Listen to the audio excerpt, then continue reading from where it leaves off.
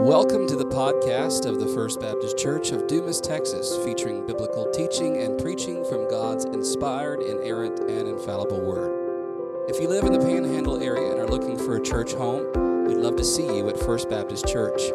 We meet every Lord's Day for Sunday school at 9 a.m. and morning worship at 10:30 a.m. We also have midweek discipleship opportunities for all ages on Wednesdays.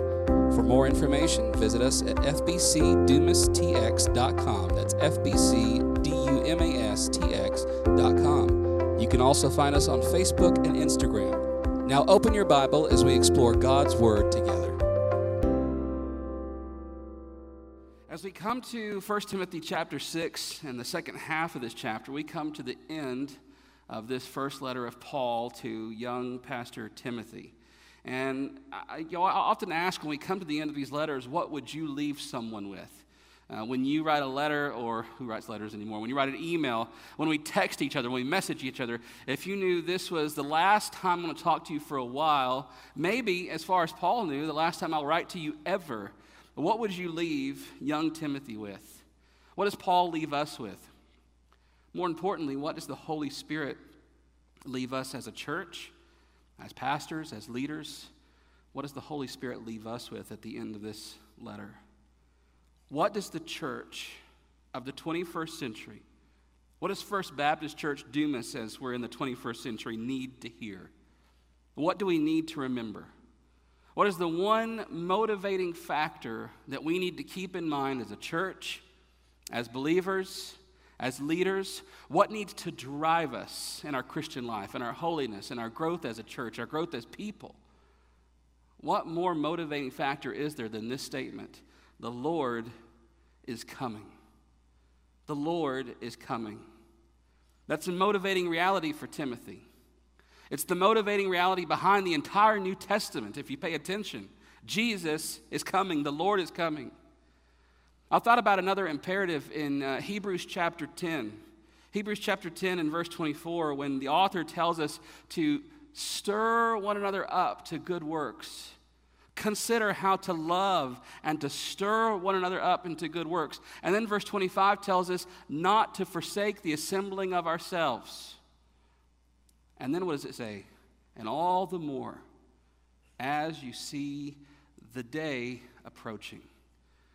Not just the morning, not just the next day, not just someday, but the day of the Lord's appearing. When Jesus returns, keep stirring each other up to love. Keep stirring each other up to love and good works. Keep meeting together, and all the more as you see the day of the Lord approaching. In light of that day, the author tells us to stir one another up. Paul wants to stir Timothy up. He wants to stir us up by the Holy Spirit. Church, the days that we're living in are dark. The days are dark. The war is on, and it's raging all around us. Jesus is coming. And I think if Paul were to leave us with one thing as he leaves Timothy with, it would be this: stand and fight. Look at 1 Timothy chapter 6, starting in verse 11, to the end. But as for you, O man of God, flee these things. Pursue righteousness, godliness, faith, love, steadfastness, gentleness. Fight the good fight of the faith. Take hold of eternal life to which you were called and about which you made the good confession in the presence of many witnesses. I charge you in the presence of God who gives life to all things, and of Christ Jesus, who in his testimony before Pontius Pilate made the good confession, to keep the commandment unstained and free from reproach until the appearing of our Lord Jesus Christ, which he will display at the proper time. He who is the blessed and only sovereign, the King of kings and Lord of lords, who alone has immortality, who dwells in unapproachable light, whom no one has ever seen or can see. To him be honor and eternal dominion. Amen. As for the rich in this present age, charge them not to be haughty, or to set their hopes on the uncertainty of riches, but on God, who richly provides us with everything to enjoy. They are to do good, to be rich in good works, to be generous and ready to share, thus storing up treasure for themselves as a good foundation for the future, so that they may take hold of that which is truly life. O Timothy, guard the deposit entrusted to you. Avoid the irreverent babble and contradictions of what is falsely called knowledge. For by professing it, some have swerved from the faith. Grace be with you. This is God's inspired, inerrant, and infallible word. Let's ask him to help us as we continue. Our God, this is your word. We bow now before you, asking you by your Holy Spirit to speak to us through what we read and what we hear here. Let your Holy Spirit move as we read, as we hear, as we listen, that unbelievers in this room might be converted and brought to faith in Christ, and that those of us who know him might be strengthened in our faith, that we might learn to stand and to fight and to guard that which you've given to us. We ask you to speak now, Lord, for your servants are listening. In Jesus' name, amen. Number one today, pursue righteousness. Pursue righteousness. As we come into the middle part of chapter 6, verse 11, we're kind of jumping into the middle of a thought. Really, all of chapter 6 could be one sermon, but my sermons are already long enough, and so you don't want me to preach an entire chapter like that in one sitting, so we chopped it in half. I chopped it in half. And as we look at the beginning of verse 11, you hear this call from Paul to Timothy to flee these things. Well, first he says, you, O man of God. You, O man of God. We focused on a lot of stuff in this letter, and Paul has been pointing Timothy every way, to the widows, to the orphans, to the elders, to the members, to the qualifications for deacons and pastors, to everything. And now he says, now, Timothy, I want to talk to you. He's been giving Timothy instructions. He's been giving Timothy directions and commands. Teach these things, practice these things, command these things, do these things, Timothy. But now, Timothy, you, and he says, oh, man of God. That "oh" we have twice in this passage, if you noticed. "Oh" is what we call a vocative. It's a calling out of someone. It's pretty rare in the New Testament to see this, but we have it here twice. Oh, Timothy, oh, man of God. And Paul refers to Timothy as the man of God. If you pay attention as we go through 1st and 2nd Kings, or any of the prophets really, in the Old Testament, you'll know that was a designation for the prophet of God. That was a designation for someone who was called and set aside to be God's mouthpiece to God's people. Go get the man of God. Go find the man of God, the prophet, the spokesperson for God. Go find him and ask him. And so we come to the end of this letter, and Paul points to Timothy, this young pastor, as that. God's mouthpiece for God's people. As for you, O man of God. You hear Paul's fatherly respect for Timothy. He addresses him in this high, exalted way. You're the man of God. You are God's prophet. You are God's mouthpiece, Timothy. There's respect, there's honor there for this young pastor, but there's also the weight of the charge. Do you feel that weight? Do you feel the seriousness and the gravity that Paul is laying on Timothy using that short little phrase? Yes, there's respect. Yes, there's honor. You are God's man for God's time, for God's people. But there's a weight there too. There's a calling. There's a heaviness there for Timothy. Even as Paul empowers and honors and encourages Timothy, he also reminds him of the heaviness of the charge and the call that is his. And what does he call him to? We come into the middle of that thought, flee these things. Well, the things we talked about last week in chapter 6, verses 2 through 10. Things like the love of money, discontentment, greed, seeking after earthly gain, materialism, wealth, money.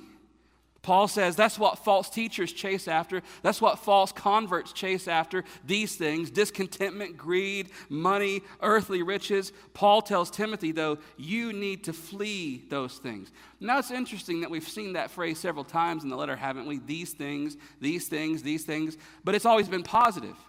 Practice these things, command these things, teach these things, do these things. And now we have a break in that pattern. Not pursue these things. Do not do these things. In fact, flee these things. Flee greed. Flee materialism. Flee this chasing after earthly goods and discontentment. Flee these things. But just as much as we have the negative, we do have a positive. What does he say? Pursue righteousness, godliness, faith, love, steadfastness, and gentleness. Not just the negative to flee from, but the positive to pursue. And Paul lists 6 things here. Number 1 is righteousness. Big theological word that we could extrapolate and do all kinds of fun things with this morning, but we won't. Simply means justice or justness. And you could even simplify it further by saying just simply what's right. Pursue what's right, Paul, in every sphere, in every kind of way you can think of Paul to Timothy. Pursue and chase after what is right. Pursue godliness. We talked about this word. That is Godwardness in your life, in your spirit, in your heart, in your attitude. Pursue these things. Pursue a Godward life, a Godward mind, a Godward heart. He says pursue faith, trust, confidence in God, in His Word, and His gospel. He says pursue love. We don't need to define that, do we? Giving of yourself. Affections, your passions, your compassion for other people. That feeling that we have towards other people that's supposed to play itself out in our actions of love and kindness toward them. Pursue that. Pursue steadfastness, endurance, perseverance, faithfulness in the things you've been called to. Pursue that. Gentleness, mildness, meekness, godly strength under the control of the Holy Spirit. Now I think it's interesting that it's not just do these things, but pursue them. We're going to see that several times in this chapter, and the rest of this chapter. Seize it, take hold of it, chase after it. It's not just going to happen. You need to pursue these things. You know what to do. You have the instructions. Now pursue them.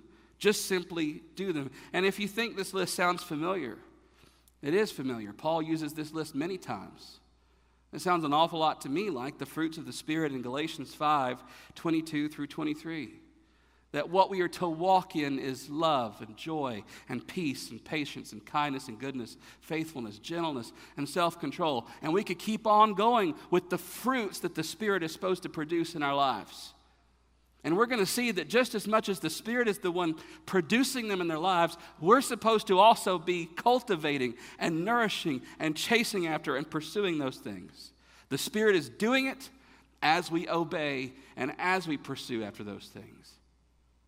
I think it's interesting when we think about the nature of sanctification and holiness. So often Christians can change the nature of holiness and sanctification simply into things we don't do. So if you ask old school, the holiness types, what is holiness? They would say, well, holiness is not doing this, not doing this, not doing this, not doing this, not doing this. And understand me, that's part of it. Flee these things, right? Run away from those things. That is part of holiness. But there's more to holiness than what we don't do. The other side of holiness is what we do, how we obey, what we chase after. It's not simply what we run from, it's what we run to. It's not just the don'ts, it's the do's. Paul says in Colossians, there's this series of putting off and putting on. In fact, when we first see this glimpse of holiness as we know it, Exodus 28:36, as the Lord is setting aside these pieces of furniture for the temple, he says, or the tabernacle, you're supposed to put this inscription on these pieces of furniture that says, holy to the Lord. Holy to the Lord. That this tabernacle, the priests, their clothes, the furniture, the people themselves are to be holy, separated from the world around them, separated from the pagan nations around them, but not just separated from them, but holy to the Lord. Separated from sin and self, but separated to God. I'm fascinated with cults and other beliefs and denominations, and one of the things I like to watch are stories of ex-Mormons or ex-Jehovah's Witnesses or ex-Christian Scientists or Scientology, the documentary series that Leah Remini did about fleeing Scientology. All those things are fascinating to me.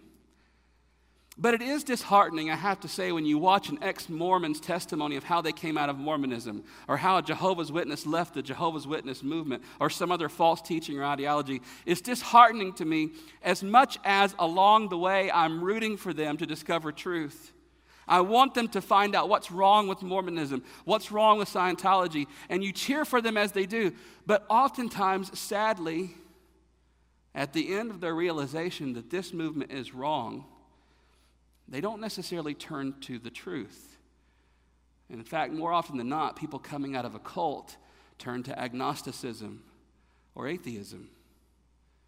And you look at that, and while you want to root for them to come out of this, they're just leaving one godless ideology for another godless ideology. So what good is it for them to not do this and not flee to God?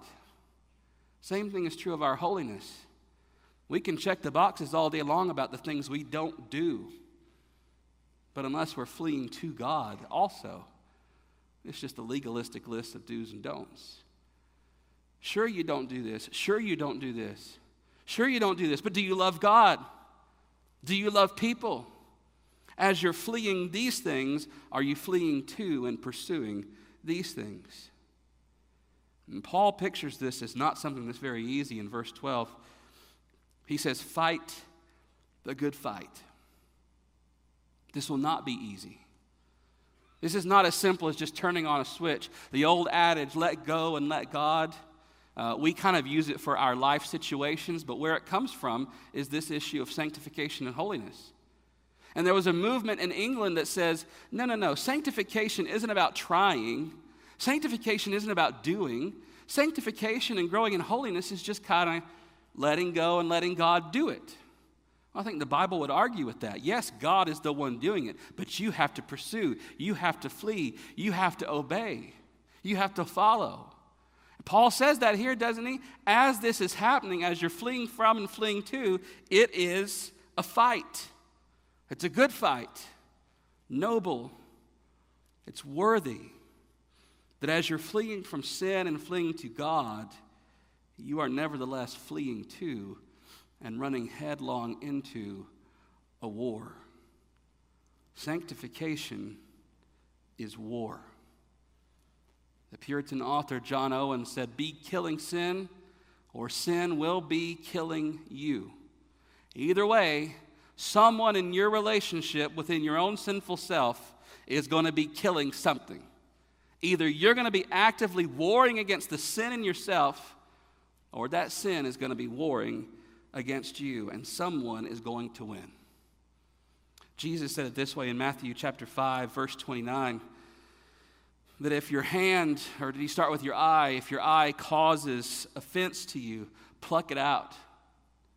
For it's better to have entered into heaven with one eye, and this is all euphemism, right? It's better to enter into paradise with one eye than to go into hell with full sight. If your right hand causes offense to you, if it causes you to sin, chop it off. It's better to enter into heaven with one hand than enter into hell with two. Jesus isn't saying, of course, that if you sin with your right hand, chop it off or pluck out your eye. It's an extreme hyperbolic euphemism to say your struggle against sin is a violent conflict within your own soul. And it is not simply let go and let God, but let's get to war against sin and the devil within me. This is all-out war against sin, against Satan, against the world. And we cheer and we rally and we watch the news and we say, yeah, it's us versus them. But what about you? What about your own heart? What about your own soul? That just as much as we're ready to stand for truth and go to war with them, what about the war that's raging in our own soul? Paul says it this way in Philippians chapter 2, verse 12. And this should shock us coming from the Apostle Paul, the same apostle who said, you are saved by grace through faith, and this is not of yourselves. It's the gift of God, not of works. And then we come to Philippians 2, verse 12. Put it on the screen for me. Philippians 2, verse 12. And he says, work out your own salvation with fear and trembling. And us good Baptist folks will What did you say? Grace, faith, not works. And then we come here, but also work out your own salvation with fear and trembling. How about Hebrews chapter 12, verse 1? Run with endurance the race that is set before you. Flee, run, fight. Now, immediately after those two verses, put things in context, right, are two other verses.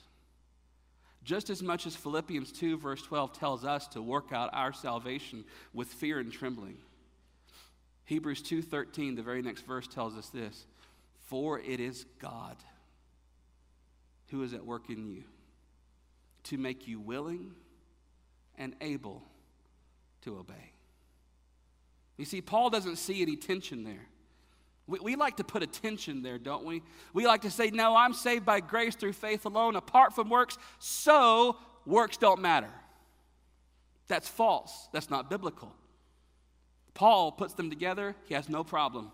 Yes, you are saved by grace through faith alone and what Christ has done. Your works add nothing to your salvation and nothing to your righteousness. Okay, now that we got that straight, now that you are saved, now that you're declared righteous by faith alone and Christ alone apart from your works, now get to work.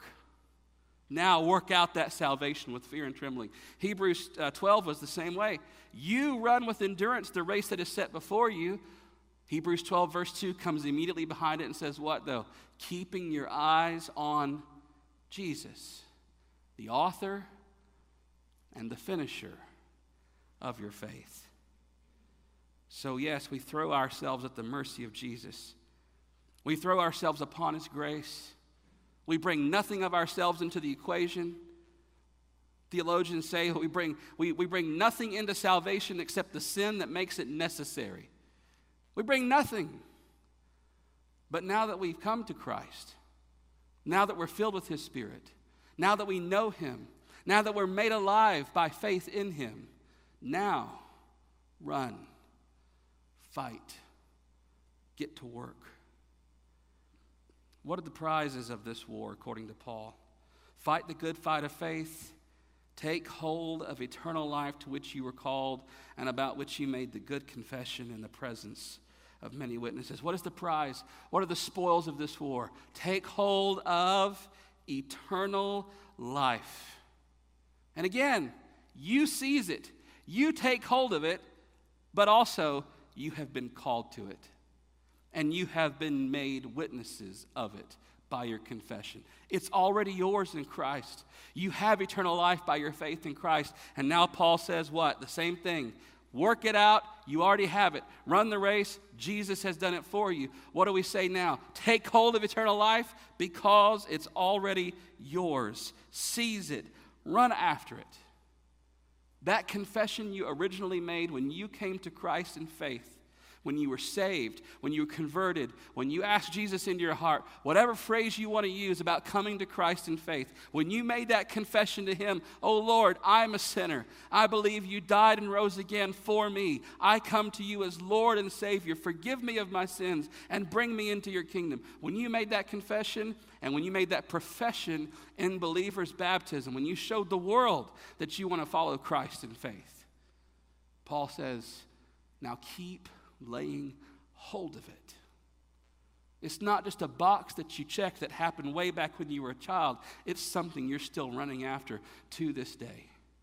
It's yours in Christ. It's your calling. It's your confession. Now seize it. Take hold of it. Remember whose you are. We're not talking about working in order to earn God's love or to earn his approval, but because you already have it in Christ. Now, live like it. Church, we're in the same war, we're in the same fight that Paul and Timothy fought against the world, against Satan, against sin, in ourselves. Listen, we have the same Lord. We have the same weapons. We have the same power. We have the same Spirit. And so the question for you today is not, are you equipped? Or are you able to be equipped? The question for you today is, are you running? Are you fighting? Are you fleeing these things to pursue these things? Bottom line, are you pursuing Jesus? Are you pursuing Jesus? Take hold of what is yours in Christ. Aim there. Get in the fight. Get in the race. Pursue him. Number 2, the Lord is coming. Number 2, the Lord is coming.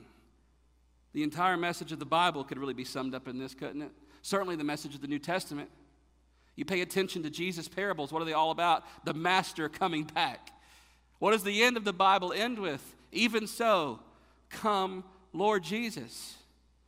And what will Jesus find when he comes? I often think of Paul Revere's Midnight Ride. The British is coming. The British are coming. That was a different Paul Revere. The British is coming. This is the actual Paul Revere. The British are coming. The British are coming. The message of the New Testament is much the same, isn't it? Get ready. The Lord is coming. I want you to know that as believers today, that should be a joyful proclamation for you. As believers in Jesus, that should be something that stirs joy and love and passion. Paul says those who love his appearing, because he's coming back as your Savior, as your friend, and as your King. Maybe this morning that fills you with a little bit of dread and fear that Jesus is coming. Maybe you don't know where you stand with him today. Maybe your life doesn't really reflect what you say you believe, and so if you were face to face with the judge who knows all your secrets, maybe that fills you with a little bit of intrepidation to think that he will judge you and he will search you. Paul says in light of this, look at verse 13, I charge you in the presence of God who gives life to all things, and of Christ Jesus, who in his testimony before Pontius Pilate made the good confession, to keep the commandment unstained and free from reproach until the appearing of our Lord Jesus Christ. This is a weighty, serious charge. The second time Paul has done this kind of thing. I charge you in the presence of God. I charge you in the presence of Christ, who is coming. I charge you in light of the coming of Jesus to obey and to follow. And he ties this all back to Jesus' confession. It's a little confusing what he says here. And in the presence of Jesus, who before Pontius Pilate made his own confession. And a lot of scholars and commentators go back and forth about what this means. What confession did Jesus make before Pontius Pilate? Was it that my kingdom is not of this world, that my kingdom is from heaven? Is it the testimony that Pontius Pilate said, this is the king of the Jews? What is the testimony that we're talking about here? And let's just sum it up this way. I think all of our commentators and scholars could agree at least on this, that the confession that Jesus made before Pontius Pilate is the same confession that he made and the same confession that he lived his entire earthly life. And what was that? Complete, full obedience to his Father. That before Pontius Pilate, he had the opportunity to recant. He had the opportunity to take it all back. Never mind, I'm not a king. You're Pilate, you're in charge. Caesar is Lord. Let's just forget all this ever happened. Pilate was ready to make it happen, wasn't he? But Jesus was faithful to God. Jesus was faithful to his Father. He was obedient, as he was his entire life, all the way to his death on the cross and his resurrection, and now at the right hand of God the Father. And Paul says, just as faithful and just as obedient as Jesus was, Timothy, you obey the commandment I've given to you. You be faithful. You follow. You pursue. You obey. Now, Timothy had some very specific things to obey as an elder, as a pastor. He was charged to guard the flock. He was charged to feed the sheep, to fend off the goats and the wolves and the predators and the thieves. And Paul says here to obey and keep the commandment free from reproach. Going back to that qualification for elders and deacons, that they should be what? Above reproach, blameless. No charge should be able to be laid against them. Keep the commandment, Timothy, as a pastor and as a believer. And the question for you here today is, maybe you're not a pastor, you're not a minister, you're not a leader in the church or a deacon or a Sunday school teacher, though these apply to all those. You say, what is there for me to do here? Well, the question for you is, what has God called you to do? What commandments has he given you? He gave Timothy a call, he gave Timothy gifts, and he expected Timothy to be faithful to those gifts. So the question for you is, different gifts, different calling, are you nevertheless faithful? Are you obeying? Are you following? Are you pursuing? Am I pursuing? And what great motivation is there in verse 14? Jesus is coming. The Lord is coming. And when the master returns, as Jesus so often alluded to in his parables, when he returns, what will he say? Depart from me, I never knew you? Or will hopefully he say, as he quotes in Matthew 25:23, well done, good and faithful servant, enter into the joy that has been prepared for you. Here's a sobering thought for you this morning. This is not just some earthly boss. This is not just some earthly master or Lord. Look at verses 15 and 16.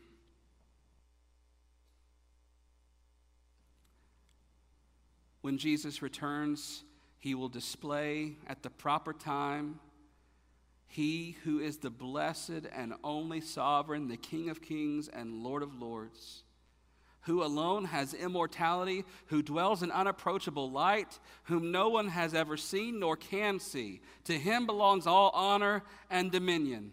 Amen.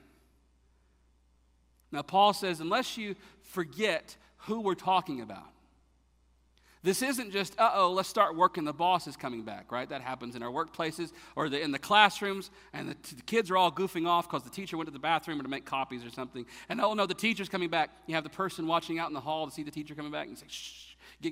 This is more than just your teacher coming back or the boss coming back into the room. This is the only sovereign, the King of kings and Lord of lords, who alone has immortality, who dwells in unapproachable light, to whom belongs all dominion and honor. That's the one who is coming. That is the master who is coming. And what a sobering, motivational call that should be for us. This is the one who is coming to judge. And I wonder if that thought for you today is one of joy and expectation, or is it one of dread and fear? And the next question would be, what does that say about your salvation? Do you really know him? Or do you not? Are you far from him? Are you in just a place of doubting and questioning? Let today be the day that you make that certain. Jesus is your Lord, so that that proclamation can be one of joy and expectation. He is coming. Will you greet him as your Savior and King on that day? Or will you see him as your judge and your executioner? The Bible tells us to flee to Jesus now. Flee to him now for refuge, so that on that day you will not feel the need to flee from him. The Lord is coming. Let us obey and serve and follow him now. Number 3, take hold of true life. Paul says in verse 17 that some will hear this message again and again and again and again and will still refuse. He says in verse 17, as for the rich in this present age, charge them not to be haughty, nor to set their hopes on the uncertainty of riches, but on God who richly provides us with everything to enjoy. As for the rich, he says. Now, why Paul wants to hone in on the rich, that seems to be the nature of some of the false teaching, the greed, the discontentment, the need for earthly gain and money, whatever it is, that's driving part of Paul's things here. But he says, watch out now, those who are rich in this present age. that you don't hear the gospel, that you don't hear the word, that you don't hear this command to obey and think because of your riches or because of your notoriety or your fame or your importance or your wealth and whatever it is, that call does not apply to you. Paul says you ought not to be haughty, looking down, arrogant, prideful, as if your riches and your wealth and your earthly goods set you up on some sort of pedestal that you can look down on other people from or look down on God from. Paul says, be careful. He says there's a misplaced hope here. He says they have placed their hope in the uncertainty of riches. It's a misplaced hope because it's uncertain, it's unsure, and in the end, it's all going to burn anyway. And so Paul says, why place your hope there? And the uncertainty of riches, that is a misplaced hope, but there's also a misplaced labor. He says, who strive, who work, verse 18, who do good to be rich, what ought they to do? They are to do good to be rich in good works, to be generous and ready to share, thus storing up treasure for themselves as a good foundation for the future, so that they may take hold of that which is truly life. Paul has warned us in the previous verses about discontentment, about greed, about chasing after earthly goods and earthly wealth. Remember we said, Jesus, you cannot serve two masters. You can't have two lords. You're either going to serve God or you're going to serve money. You cannot serve both. So will you today serve the sovereign one who is immortal, who dwells in unapproachable light, Paul says, or will you serve your riches? Will you serve the things of this earth? Paul reiterates that true riches are not earthly.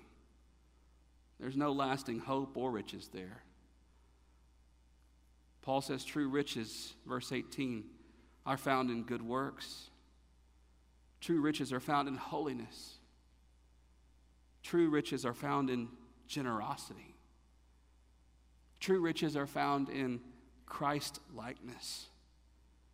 So if you choose today to flee, to run after, and to pursue earthly riches, you are building a foundation that is shaky, that is faulty, that is full of cracks, and will one day crumble right underneath you. But today, if you will flee to Jesus, if you'll run to righteousness, if you'll pursue good works to be rich in them, Paul says in verse 19, you are building a good, solid foundation that will stand on the day of judgment. Jesus said it this way in Matthew chapter 6, store up your treasure in heaven. You have your treasure on earth where moth and rust corrupts and the thief comes in to steal, but if you will store up your treasure in heaven, nothing can get to it. And then he ends that section, Matthew 6:21. For where your treasure is, there your heart will be also. What does your heart tell you this morning? What does your treasure tell you this morning about what you're running after, what you're pursuing, what you're fleeing after? Is eternal life yours this morning? Have you repented of your sins and come to faith in Christ and pursuing righteousness and pursuing good works? Or are you trying to lay your foundation in this world, right here, right now, with money, with earthly goods, with your wealth? On that day, Jesus says, Paul reiterates, it will all be destroyed. It will all be consumed by God's unquenchable fire. And the question for you is, will you be consumed with it? Because if that's your foundation, if that's where you've decided to live, if that's the kingdom you've decided to be part of, when it is destroyed, when it is burned up, will you be burned up as well? Or is your everything in Jesus? So that when he comes, listen, so that when he comes, it will be your very life that is coming. As Paul said in Colossians 3, verse 4, when Christ who is your life, appears. You think just for a minute about what that short little phrase entails. That your life is not bound up in your riches. Your life is not bound up in this world. Your life is not bound up in your notoriety or your fame or your career or your job or any earthly thing. That's not where your life is. But Christ is your life. So when he appears, Paul says, it will be your very life that is appearing in heaven. Is that the way you understand Jesus? Is that the way you understand eternal life? Is that the way you understand his second coming? That your very life is coming? Because it might just tell you where your heart is. It might just tell you where your hope is this morning. Paul says, make sure that's your foundation so that you may take hold of that which is truly life. Lastly, today in our conclusion, Paul says, verse 20, and this is the second vocative calling out of Timothy, O Timothy. You can hear Paul's passion in that, can't you? Relatively to this point, it's been didactic, instructional. Do this, put this in order, get this right, do this, don't do this. These last verses have been very personal, very intimate to Timothy. You, O man of God, and now you, O Timothy. Guard the deposit entrusted to you. Avoid the irreverent babble and contradictions of what is falsely called knowledge. For by professing it, some have swerved from the faith. Paul sums it up, doesn't he? Guard the truth, avoid false teaching, and warn those who follow after it. Steer clear, stay the course, watch out for the rocks. And this isn't just a charge for Timothy, though. This is Paul writing to him. This is a charge for us. The Holy Spirit says the same thing to you today. Guard the gospel. Avoid false teaching. Warn those who follow false teaching. Set your hope and your mind on Christ. This is the fight. This is the war. And the same question that Paul asked Timothy, are you fighting it, Timothy? The Spirit asks you today, are you fighting in this fight? These are dark, uncertain days. You do not even have to turn on the news to know that we are in a growing war, a growing, ever-increasing conflict between truth and falsehood, sometimes between common sense and insanity. And listen this morning, if you don't hear anything else from me today, listen to this. A nominal, casual, cultural, familiar Christianity will not survive. Your nominal, cultural, casual, come as you may, leave as you may Christianity will not survive this war because it's not real. You cannot fight in this fight with that kind of faith. It's not enough anymore to say the stuff, to do the stuff, to check the boxes, to play the part when the enemy is at the gate. The enemy is on the offensive. The enemy is attacking. Peter says in 1 Peter 5:8, the devil is prowling. He's roaming about like a roaring lion, seeking whom he may devour. And what are we to do in light of that? Be watchful. Be sober-minded. Stand and fight.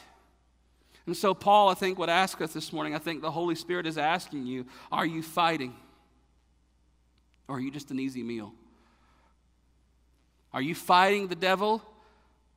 Or are you just an easy target for him? I charge you today to stand and fight the good fight. Listen, for your family, for your church, for your community,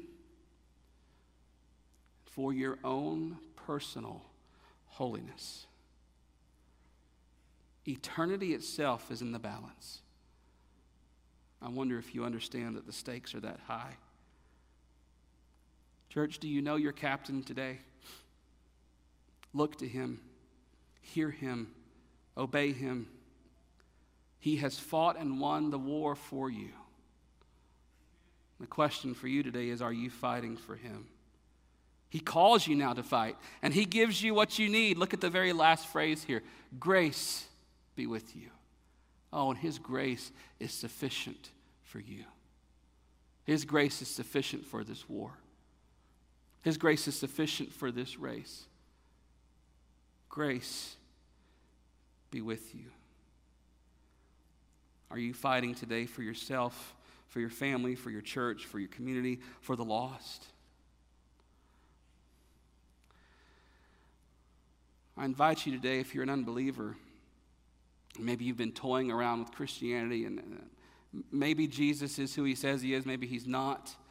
Jesus calls you to make a decision today. You're not going to have it all figured out before you come to Jesus. You're not going to clean yourself up enough to be able to come to Jesus. He says, come now, and then we'll sort that out. Come now, and then you can learn. Come now, and then you can grow. So if you're an unbeliever here today, I invite you to come, repent of your sins, and trust in Jesus as your Lord and Savior, to take hold of that which is truly life. And if you're a believer here today, which I assume most of us are, this is no time to sit back and relax with our arms folded and just enjoy the show. This is time to be equipped, to get the weapons, to get your gear for war, and then to stand and to fight. Fight the good fight of the faith. It's what Paul tells this young pastor so long ago. Well, it's what the Spirit is telling us even today. Thanks for listening. For more information about what it means to follow Jesus as Lord, you can email us at fbcdumas@hotmail.com. It's fbcdumas@hotmail.com.